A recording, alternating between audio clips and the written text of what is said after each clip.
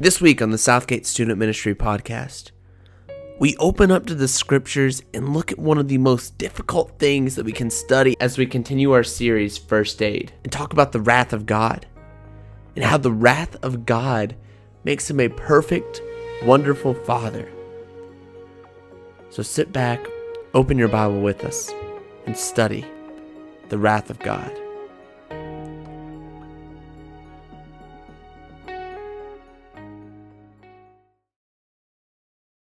You want to go ahead, be opening up your Bibles to Exodus chapter 12. Exodus chapter 12 is where we are going to be starting. This is an extremely rich passage of Scripture and a rich story, really, when we think about what takes place in all of Scripture. This passage leading up to Exodus chapter 12, you've seen a lot of crazy things take place. Moses and Aaron have gone to Pharaoh before this, and they went in there and they looked at Pharaoh and they said, "Hey, we have our people here in bondage. Our people are needing to be let go. It's being commanded that you let my people go." And Pharaoh was like, not at all. And so Moses and Aaron said, "All right, you're not going to let our people, my people go. What we're going to do is God is going to bring plagues down on you." And so all these plagues have just been tormenting Egypt up to this point in chapter 12. And what keeps on happening is Pharaoh gets a plague, torments them, makes them miserable, and then has a hard heart, and he says, "Not people, you can't go." And so they're being forced, the Israelites, to suffer in the land of Egypt. And because of that, God is making the Egyptians suffer as well. When we're about to get to Exodus chapter 12, which, by the way, is going to be one of the largest moments by far in all of Scripture. I think that there are several defining moments in Scripture. I think this is one of them. Without what takes place in chapter 12, a lot of things that we're going to see repeated throughout the Bible aren't talked about throughout the Bible. The Israelites are ready to be set free at this point. Moses was ready for the people to set free. But more importantly, God is ready at this point for his people to be set free. He had tried the river of blood, the frogs, the lice, the flies, the death of livestock, the boils, the hail, the locust, the darkness, and through all of it, Pharaoh has been refusing. It was a world where God was causing these plagues to come in and destroy the lives of the Egyptians, yet they wouldn't break, they wouldn't budge, and they stood strong in their stubbornness. And that's what happens as we get to Exodus chapter 12, as we go in and we get to read what's going to take place here in this Bible-changing moment. Starting in verse 1, let's read. "The Lord said to Moses and Aaron in the land of Egypt, 'This month shall be for you the beginning of months. It shall be the first month of the year for you. Tell the congregation of Israel that on the 10th day of this month every man shall take a lamb according to their father's houses, a lamb for a household. And if the household is too small for a lamb, he and his nearest neighbor shall take according to the number of persons, according to what each can eat. You shall make your count for the lamb. Your lambs shall be without blemish, a male a year old. You may take it from the sheep or from the goats. And you shall keep it until the 14th day of the month, when the whole assembly of the congregation of Israel shall kill their lambs at twilight.'" So we get to this point, and Ian, stop turning around. So we get to this point in this story, and God is sitting here, and he gives Moses and Aaron these instructions for the entirety of Israel. He says, "Okay, here's what you're going to do. This is the message that you're going to tell the congregation." You might be sitting here, why on a day where we're sitting here talking about First Aid, why in a series like this are we going through this? What is about to happen is God is about to say, "I'm done with the people of Egypt." Verse 7, "Then they shall take some of the blood and put it on the 2 doorposts and the lintel of the house of which they eat it." Verse 12, "For I will pass through the land of Egypt that night, and I will strike all the firstborn in the land of Egypt, both man and beast, and on the gods of Egypt I will execute judgments. I am Lord. The blood shall be a sign for you on the houses where you are, and when I see the blood, I will pass over you, and no plague will befall you to destroy you when I strike the land of Egypt. I sent this out in a text earlier that we were going to be studying this tonight. That we were going to be studying the wrath of God, which is a weird topic. But to just introduce it, I want to say the wrath of God is indescribable, and in my opinion, it's the single most frightening thing that has ever existed. And I want to preface this entire lesson, and I hope that I don't sit here tonight and you're like, man, this is the Debbie Downer lesson. And trust me, as I was sitting here preparing for this, and as I was going through it earlier today, I was like in prayer, because this is a lesson that's not necessarily fun to talk about. But I want to preface all of this with this idea is like, yes, God has wrath, and we're going to study that wrath in a fullness tonight. But what is he always going to do? And we're going to get more to this towards the end of the lesson as well. But notice, like in this moment, in Exodus chapter 12, when he's going to pour out his wrath, pour out his anger, he's going to give a way out. He's going to give a way to avoid it. So he says, hey, put that blood on your doorposts, above your door, on your lintel, put it all over, and the wrath of God's not going to enter your house. And so tonight, as we go through and we have this whole discussion on the wrath of God and the difficulty that comes along with it, and the pain and maybe the confusion that's going to come along with it, keep in mind that God never intended for the wrath of God to be poured out on us. Because when we decide that we're going to wear God in our life, we are going to be kept clean. The reason we're discussing this tonight, as we open up a first aid kit, as I Googled what you find in a well-stocked first aid kit, something that popped up that shocked me was disposable gloves, but it shouldn't have shocked me and makes total sense. It's this idea of a glove, and you know, I could have had a picture up here of somebody using it in a medical field, but this idea of, hey, you're going to wear a rubber glove when you're doing something disgusting, because it's going to keep your hands clean and sanitized, and also you're not going to cause other people to get sick. So it has a lot of purposes. The gloves have a purpose.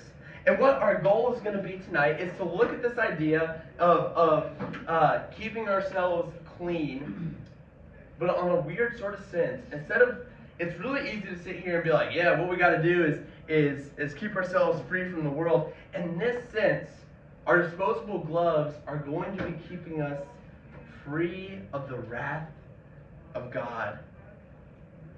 I want to discuss how we can go through that whole process of protecting ourselves from the wrath of God. The wrath of God in itself, it's a topic, and I've talked a little bit about it. It's a topic we're afraid of. It doesn't give us that same good, like that feel-good feeling that we always talk about.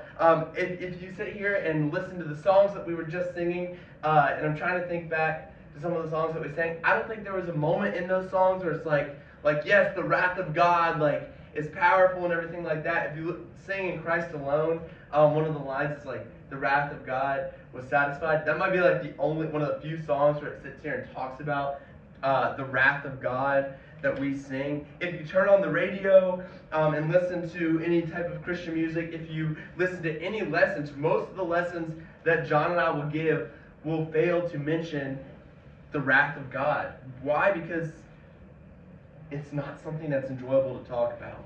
It's something that's a little bit tougher of a topic, yet it's a valid part of Scripture. We're going to be spending a lot of time tonight in Romans chapter 1. So go ahead and turn over there. We're going to jump around a little bit after getting over there, but be sure to mark it in your Bible so you can get back there without a problem. Romans chapter 1 is where we're going to be tonight for a majority of the time, to really try to capture this idea of the wrath of God. This is really, like I said, there's lots of moments. We just read in Exodus where the wrath of God is displayed. But in the New Testament, we're going to get Paul, he's going to directly talk about the wrath of God here in Romans chapter 1. But I want us to start in verse 16, where you're not going to see him talking about the wrath of God. We're going to see him hitting on a little bit different of a subject. So Romans chapter 1, starting in verse 16, "For I am not ashamed of the gospel, for it is the power of God for salvation to everyone who believes." That's great. To the Jew first, and also the Greek, everyone. "For in the righteousness of God is revealed from faith for faith. As it is written, the righteous shall live by faith." Paul's sitting here and he starts out this paragraph and he's like, hey, by the way, salvation is great. I'm feeling good. He's beaming ear to ear because he's like, I get to talk about salvation. I get to talk about the grace that God has given us, the faith that we can have in Christ and the joy that comes from us. And why wouldn't he be sitting here? Like, he writes with, I'm trying to think. He sits here and writes this, and it's almost like, I feel like when you read the words, I'm not ashamed of the gospel, I feel like he doesn't use exclamation points, but I feel like if he ended that with there instead of using a comma, it would have been like, I'm not ashamed of the gospel. Like, there's an exclamation point all day long. And he points that idea out of, hey, the gospel is not something to be ashamed of because it's salvation. He's setting up this huge statement that he's about to make that a reader of this is going to recognize if they understand who God is. If they've read anything about God, if they've read the scriptures in the past, and he's about to bring this all to light for even the Christians to see in verse 18. "For the wrath of God is revealed from heaven against all ungodliness and unrighteousness of men, who by their unrighteousness suppress the truth." We read a whole lot of "For I am not ashamed of the gospel." And we read a whole little of "For the wrath of God is revealed from heaven against all ungodliness." When is the last time you studied verse 18? I don't know if you can remember studying anytime recently verse 18, or if you've ever heard a lesson on verse 18. It's just not something that we study. And as I was going through this idea, it almost irritated me a little bit. Not irritated me in the sense of, it's like, man, why does God have wrath? Maybe when you hear this idea, maybe you have a little bit of anger in your heart. I don't know. I can see where that would be an easy reaction. I can see myself sitting there, and I've been in this place before where it's like, God, if you're going to pour wrath out on me, if you are going to pour wrath out on the unrighteous, why on earth would you create people?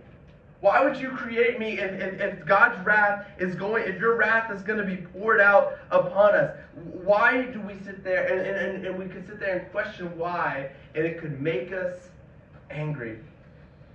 But instead of thinking about it in a way that makes us angry, instead of sitting there and saying, yeah, like I have to deal with this, God created me and I have to deal with his wrath, instead of sitting there and thinking about it like that, I want us to think about it through a different method. See, Paul, like we just mentioned, is going to say, I'm not ashamed of the gospel, for that's where I get my salvation. That's where he references this. Then he's going to almost immediately dive in to this idea of the wrath of God. And I want us to compare this to modern evangelical methods, because this is what Paul is doing. He's writing to the Romans, people who haven't heard the gospel, and he's going to try to get this message across. Really quickly, the church in the early time was growing. There were around 300 million people in the world, and over a course of 100 years or so, after this was written, really 150 years after Jesus walked the earth, the church grew from like that 0 point to like a 1.7 million people, which is sitting there and it's like, well, that's not a percentage-wise, not a huge number of growth. But when you think about their ability, like they didn't have any technology, they had roads and horses and letters in their mouths. That's how they could spread the gospel. That's pretty significant growth for that time period of people who said, yes, I believe in that Jesus guy. And you compare that today to the church in the United States, for Christians in the United States, where we went from 10 years ago, literally in 2009, the people in the United States who would say, yes, I'm a Christian, was at 75%, to now it's at below 66%. That's a 10% decrease. If you look at it in a world setting, it's like 700,000 people who would say, I don't believe in the gospel anymore, if you look at it from a whole world setting and take those statistics to that side of things. Like I said, I want us to take a second to look at the two ways that it's the ways that we're using now that are causing Christianity to shrink versus what Paul was using when he wrote this book, Romans, back in the day. You think about in today's times, if you want to use an evangelical method, think about the songs we sing. We've already mentioned this. There's not negativity in them. They're very like hoorah, hoorah, God is great, God is good. All great meanings. All powerful meanings, right? I will rise up. I will face the world. These are the songs that we're singing today. They're very positive. A lot of the world will sit there and say, hey, it's a do what you want, to be happy type of Christianity, where God's wants you to be happy. We've talked a little bit about that in the past. I would love to study more into that. The moralistic therapeutic deism, which is really nerdy that I just know that off the top of my head. It's this idea of live however you want, and then you can come and be a part of our church. We don't really care. Go out, do what you want every other day of the week, but as long as you're showing up, we don't care. We accept everyone, even if you don't want to display Christ in your life. You can be a part of our body without a problem. It's this idea of live generously, and God will give you so many blessings on earth. This is the Christianity that we are used to in our world today. This is what we will oftentimes talk about. This is the thing that hey, why should I be a Christian? Well, let me just tell you, Jesus saves. This is the mindset that we have, which I hope that I'm not skewing thoughts. Jesus does save. Jesus does have grace. But we as a culture, as anyone who dons himself a Christian, a majority of people will go with that ultra positive approach. Yet we look here at Paul, who is writing this letter to the Romans, right? And this is going to be a letter that's going to heavily influence. I guess it could be both. We're talking about the Bible, but heavily influence an entire culture, and they're going to take this book and read it. He sits here and says, hey, by the way, I'm not ashamed that I believe in Jesus Christ, and I believe that God is God. That's a powerful thing. What's he say? There's salvation from what? The wrath of God. He talks about, I have this salvation, and then he's going to go in and talk about the wrath of God. And then he says, by the way, if there's those who are unrighteous, God's wrath is going to be poured out on them. A lot of the songs they would sing in the early days were from the Psalms. And if you were to go into the Psalms, what you would find is the psalmists were not afraid to discuss the idea of the wrath of God. They were not afraid of this topic like we are today. And so it comes to this idea of why was the church growing then versus now when it is shrinking? I think the answer is that they did not sugarcoat who God is. And God, as He is perfect. If we sit here and try to sugarcoat God and say that all God is love, and all He wants to do is let you be happy, then we aren't going to show people the perfect God who He is. We're not giving them His full character. Nobody wants to follow a God who isn't perfect. And also nobody wants to find a salvation when they feel like they don't need to be saved. If all people are hearing is a message like, go out, do what you want, and then come in and believe in this Jesus guy, why on earth would they ever believe in Jesus? What's the inspiration for them to go believe in Jesus? And I know some of us can sit here and be like, well, if God has wrath, I would sit here and say anger management problems are a bad character trait and all that. But I don't want us to sit here and think as we're going through this that the wrath of God is a problem with God, because it's a beautiful part of who He is. If God didn't have wrath when people sinned, when people went against Him, He would not be a God. He perfectly hates sin just as much as He loves people. If we take Him and make Him a Father who only loves, then we've missed the perfection of God. And if we sit here and we take God and make Him a Father who only hates, we've totally missed the perfection of God. God is both loving and full of wrath, and that is perfect. I think that we need to be able to talk and understand the wrath of God so that people understand who God is and have a desire to be saved. To that idea of having a desire to be saved, I want you to imagine with me for just a moment that I'm standing there, and say I'm standing there in Columbia Square outside of Muletown. I got myself a delicious coffee, and I'm sitting there sipping on it, just happily looking at the Christmas tree, and out of nowhere, boom, someone full out form tackles me into the ground, and I'm scraped up against the ground, and they're like, bro, I just saved you. And it's like, from what? Like, I would be irritated, right? There was no imminent threat of danger, and if he was like, I just saved you, man, like, I'd be like, dude, I'm gonna punch you in the face right now. You just tackled me. There's no desire to be saved, and there's nothing to be saved from. Now, change the situation. I'm sitting outside of Muletown Coffee, looking at the Christmas tree, happily drinking my latte, and suddenly a car pulls by, and there's a guy in the back of it with a gun who points it at me, and out of nowhere someone comes up and tackles me behind a wall, and the guy who was shooting the gun totally misses me, and the guy saves my life. Well, I saw a threat of danger.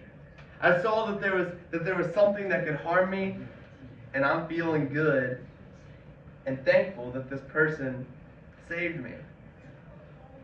The thing is that as we look at this study, as we go through this evening and study these qualities of God, if we try to push this beautiful quality of God to the side, if we try to push the wrath of God to a place where we don't want to see it, where we don't want people to see it, there's going to be absolutely no desire by them to ever be saved. And when we try to make that attempt, they will get irritated. I want us to go through tonight 4 different parts of the wrath of God, and so we can hopefully better understand it. They're different topics, starting out with the quality of God's wrath.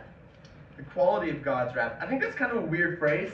Like, what do you mean by the quality of God's wrath? What does that entail at all? God's wrath isn't of a cheap quality. You know, when you think about a cheap quality item, I really hate, and this might just be me being a total loser, but if something is like of cheap quality, it gets on my nerves.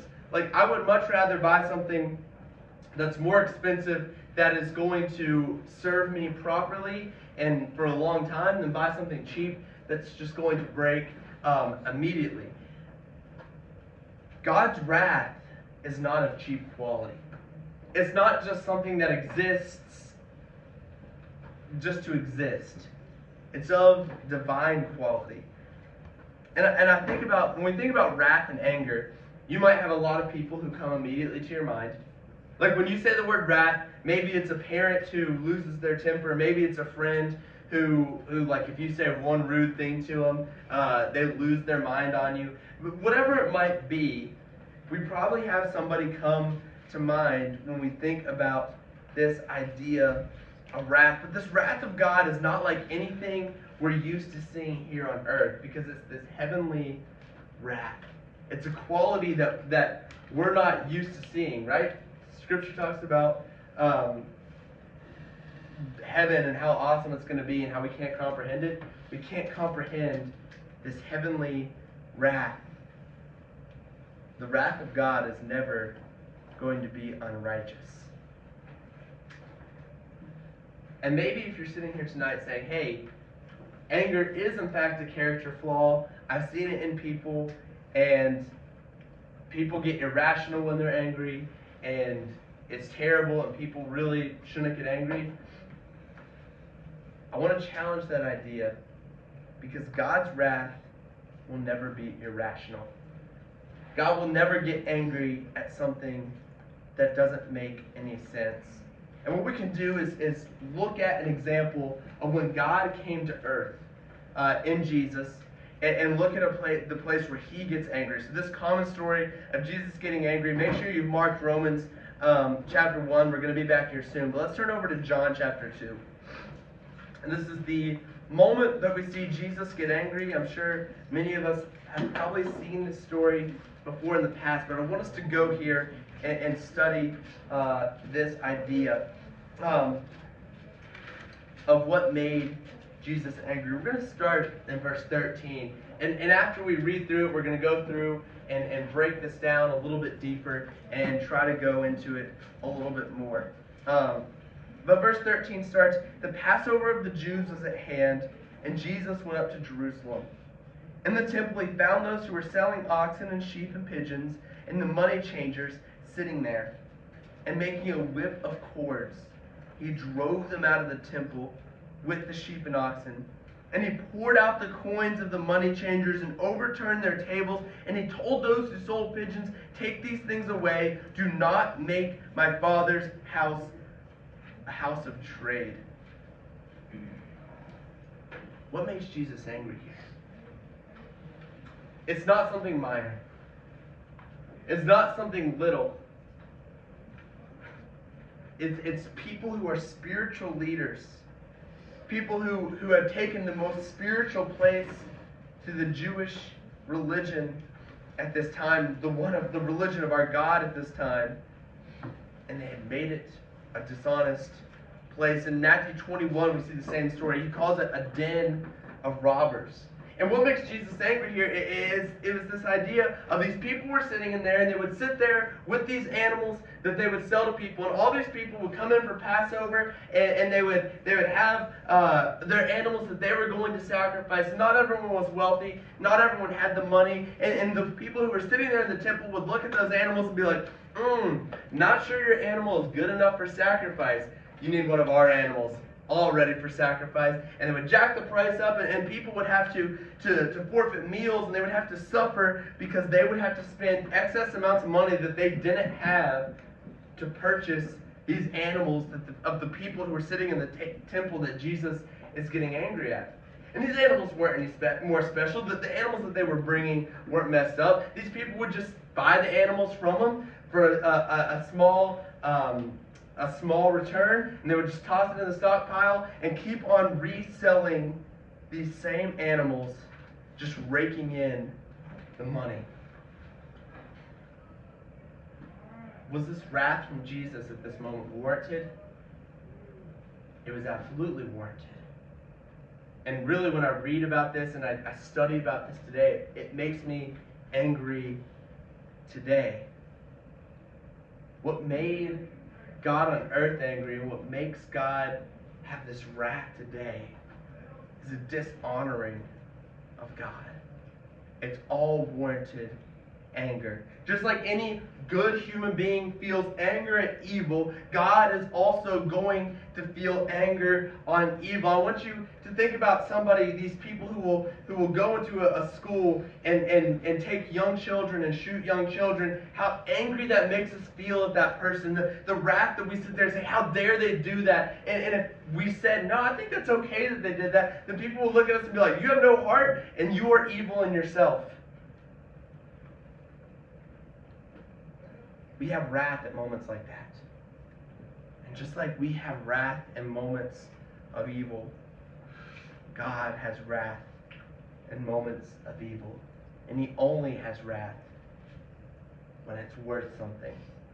It's a wrath that is quality. Another thing is the timing of God's wrath. We're going back to Romans real quickly. That exact verse that we read in Romans chapter 1, I think it's the all-teller. I say the all-teller. It goes through a lot in discussion of this idea of wrath. The timing of God's wrath. Notice how it's worded. For the wrath of God is revealed from heaven against all ungodliness and unrighteousness of men, who by their unrighteousness suppresses the truth. Now, you're like, how does that have anything to do with timing? Notice the word that says revealed. The wrath of God is revealed. The thing to understand about the wrath of God is that it is constantly being revealed. It's constantly being poured out. You can sit here and think back through scriptures and think about all the times when the wrath of God is revealed. Think about Adam and Eve when they trusted the serpent over God, and they were, because of the wrath of God, kicked out of the garden forever. Think about the wrath of God when the flood covered the entire earth because the earth was so evil. Think about the wrath of God and the destruction of Sodom and Gomorrah and how evil those cities were. And when you just sit there and study those cities and realize how sick all those people were, the wrath of God appeared in that moment. Think about that time that we read just a moment ago in the killing of the firstborn of the children of Egypt. And you think about as Pharaoh's army was crossing the Red Sea and the Red Sea came back in on them, the wrath of God in that moment. The wrath of God was shown in the death of Ananias and Sapphira when they were dishonest in their lives. We could keep on going and find other instances where the wrath of God was displayed. But what we see is that the wrath of God is not something that's necessarily always going to be saved for the late days. It can be poured out constantly. Yet in our lives, we look around and we know of a whole lot of people who are real evil people who haven't had the wrath of God being poured out on them. That doesn't mean that their bowl is not being filled. Flip over to chapter 2 of Romans. And thank you for hanging in here this evening. I know that this is a study that's not as like hype or exciting, but I think it's so necessary for us to study. Verse 5 says what? Because of your hard and impotent, is that what that word is? My scripture's really small. Because of your hard and impotent heart, you are storing up wrath for yourself on the day of wrath, when God's righteous judgment will be revealed. It says, by the way, if you're not getting wrath poured on you as an unrighteous person right now, the wrath is being stored up. It's filling up the bowl of wrath to one day be dumped out on those people. The next thing that I think we need to see and study with the extent and nature of God's wrath, or is the extent and nature of God's wrath. I think it's really neat to see the extent of his wrath. Who gets it poured out on them? What is the reasoning for getting it poured out on them? Romans 1:18 is the describer of this once again. I know we keep on coming back to it. For the wrath of God is revealed from heaven against who? All ungodliness and unrighteousness of men. If we go over, and we're going to go over to Jude in just a minute, it's going to say something very similar. Here's the thing to think about. All ungodliness. And this gets brought up over and over again because I think it just is so telling. Maybe your mind is like, Ben, have you read Romans 3:23? All have sinned and fallen short. Literally, it's all ungodliness. So Romans 3:23, am I included in that wrath? And the scary answer to this question is like, yeah, we are. We are included in this wrath that is being talked about here. And if we were to sit here and say, hey, you need to live a life that's perfect enough to avoid the wrath of God, it would be like asking somebody who's standing on the beach in North Carolina to jump across the Atlantic Ocean to Spain. It's not possible. You can't get close to it.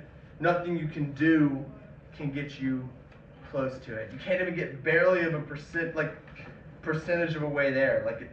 Because of math, it's like a percentage, but not a high one. And what we're going to do in just a second is discuss how we can make that leap across the Atlantic Ocean. So get ready for it. But God is very specific on who he's pouring his wrath out on. I'm going to go to Jude real quickly. If you're taking notes and want to write it down, I'm going to Jude verse 14 through 15. There's no chapter. But Jude 14 and 15. It was also about that Enoch the seventh from Adam, prophesied, saying, Behold, the Lord comes with 10,000s of his holy ones to execute judgment and to convict all the ungodly of their deeds of ungodliness that they have committed in such an ungodly way, and of all the harsh things that ungodly sinners have spoken against him. If we would have read back a little bit, Jude sits there and talks about Cain and Balaam and Korah and these people in the olden days that God's wrath was poured out upon because they didn't show reverence to God. And then he brings it around to Enoch, who did live a godly life. And if you remember, he was saved without dying, which is pretty crazy. But the point remains, those who choose a lifestyle outside of Christ are the ones who are going to be faced with the wrath of God, because God hates sin. Real quickly, we're going to go to the cause of God's wrath. The cause of God's wrath is going to be anyone who surpasses the truth of God with their own truth, which is sin. If the world opposes the idea of a holy God, because if a God is holy, it means that they're going to be held accountable for their actions. We as humans want our own truth to be greater than sin, or to be greater than God's truth, which is a sin, and that is a cause of God's wrath. To wrap up tonight, the wrath of God is real and it's frightening. You think back to Exodus chapter 12. We went back there and looked at it. And you think back to that story, and then if you go to Romans chapter 5, I think you see a verse that stands so strong in this moment. Therefore, this is verse 1 and 2 of Romans 5, since we have been justified by faith, we have peace with God through our Lord Jesus Christ. Through him, we have obtained access by faith to his grace in which we stand, and now we rejoice in the hope of the glory of God. When we choose Christ, we decide, yes, I'm going to be baptized, and I'm going to live my life. I'm going to put everything I have into him. We're going to have grace from this wrath of God that we talked about tonight. It's like putting on a disposable glove. When you sit there and say, I'm going to choose Jesus, I'm going to choose to walk in the light, I'm going to choose him over everything else in my life, what we're going to see is that the God of wrath isn't going to, or the wrath of God will not apply to us. It doesn't have to. We have chosen to sit there and put it all aside and say, you know what, forget it, I'm protected from it, and nothing in this world is going to touch me, and I'm going to walk in the light with every ability I have, because the wrath of God is something to fear and something to know exists. I hope tonight that you have, if you've never thought about the wrath of God, I hope that it's something that tonight you got to think a little bit about and maybe understand a little bit more about what it is and where it comes from and why it exists. Thank you so much for listening to this podcast about the disposable glove and how that relates to the wrath of God. Be sure to subscribe to this podcast so you can be sure to hear all the lessons from Southgate Student Ministry. Have a blessed day.